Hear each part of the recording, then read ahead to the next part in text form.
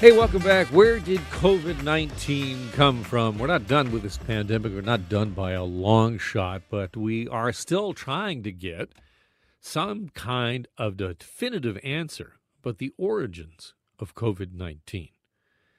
And after months of minimizing the possibility as just a fringe theory, the Biden administration has now kind of changed it up and is joining worldwide pressure to be more open about the outbreak. You may recall in 2020 there were discussions about, is this a bioweapon?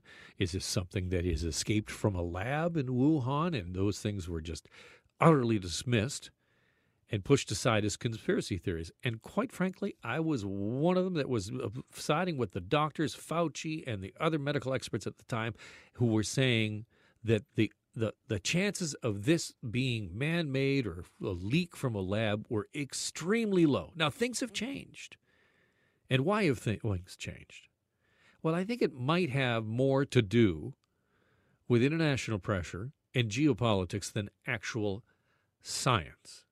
Now, there are some things that have changed. We got new reporting that a number of doctors became ill at a lab, just prior to the point when COVID-19 was first identified. And the lab theory, though, has really now sort of jumped back out again. So what's the reality here? What is the science actually telling us?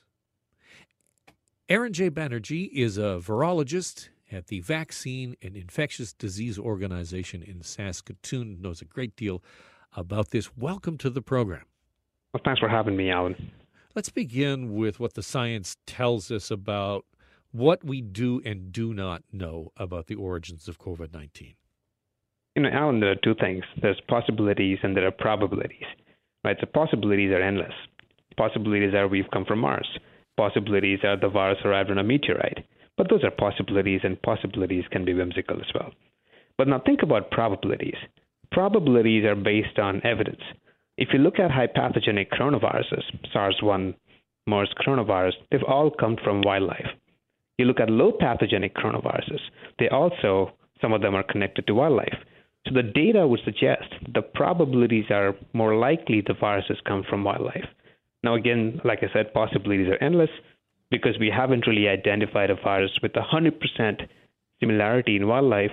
Researchers have room for speculation about other theories, and that's essentially what's going on. So what Biden said yesterday is that the majority of the intelligence community have kind of coalesced around two scenarios, but he kind of raised the specter here that, the animal link is the majority of thought is around the animal link, but there is another lab theory, which he has got, each with low or moderate confidence. And give me a sense of your takeaway from what the American administration is now saying. So I think, and you rightfully mentioned, Alan, there are two standing theories or two priority theories. There are other theories that the first WHO team recommended that aren't being discussed, but there are other possibilities as well. But if you look at the data, when SARS-2 was first identified, people have now identified viruses in bats that are very similar to SARS, upwards of 90% similarity. And there is no data yet suggesting that there was an accidental exposure in a lab. The data as of May 27, 2021 points towards a zoonotic transmission. And the question is, what number is good enough to confidently prove that SARS-2 has come from an animal? Is 95% good enough? Is 96%? Are we aiming for 100%? The thing is, Alan, zoonosis, or transmission of a pathogen from animals to humans, is an extremely transient event. It doesn't happen all the time. So it's very difficult to retrospectively go back and identify what really happened and how a pathogen made its way from one animal to perhaps other animals and eventually into humans. I'm speaking with Erin J. Banerjee, who's a virologist and at the Vaccine and Infectious Disease Organization in Saskatoon. And can you tell me, just explain that science a little bit more about how a virus can move from animal to human and how unusual it is?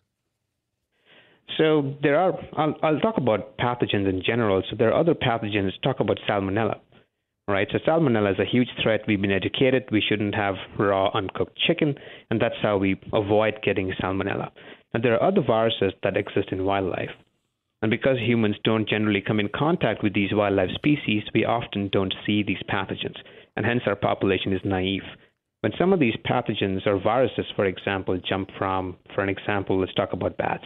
If there's a bat-borne coronavirus that makes it into humans directly, or if you look at historical data, they have often moved through other intermediate mammals.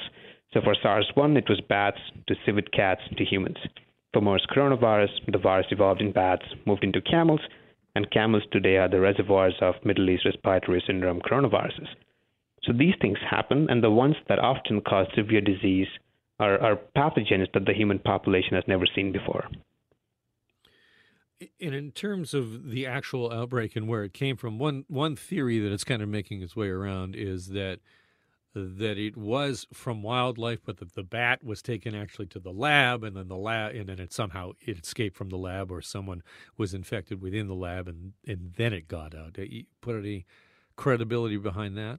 But again, that's a theory, Alan. There is no data proving any of this. Like I said, science is informed by data, and as scientists, we look at data and we make our decisions based on data. The data as of today clearly indicates that bats are naturally infected with coronaviruses. How the transmission really happened, we don't know yet. We don't know how the virus moved from bats to humans or bats to other animals and eventually into humans. That is something that's being worked upon. How important is it to understand that? I think it is critical to understand how the virus moves around in different populations. I'll give you an example. So in Denmark, SARS coronavirus 2 spread on mink farms. The virus went from humans to minks and then moved back from minks into humans. So there was reverse zoonosis and zoonosis, or what we call zooanthroponosis, when humans transmit a virus to animals. So if we weren't able to identify these transmissions, there's no way we can have policies in place to avoid these transmission events. Right? So we also need to understand which animals are susceptible, which animals can acquire the virus, and what are the consequences? Can the virus change in these animals? And if the virus does change in the animals, what are the consequences for vaccination campaigns that we're currently having? Right. So I think there are bigger questions we should be focusing on. Yeah, that I mean, in terms of things that scare the jabbers out of me, that's one of them. We have the concern that we won't get the world vaccinated enough, and in unvaccinated populations, another virus or another mutation will emerge outside the efficacy of the vaccines. But it's also possible that it could change within an animal host, and then and we would have a variant that way as well. Yes, and the other thing, Alan, that very few folks are talking about is establishing animal reservoirs. If you look at the success of vaccines in eliminating or eradicating a pathogen, it is extremely difficult to eradicate a virus or eliminate a virus that's got a wildlife reservoir. So we know bats are susceptible to coronaviruses. But right now, as of today, I think humans as a species, so Homo sapiens, we are the largest vectors of SARS-2. We are infected, and we are not looking into which animal populations are getting infected through humans.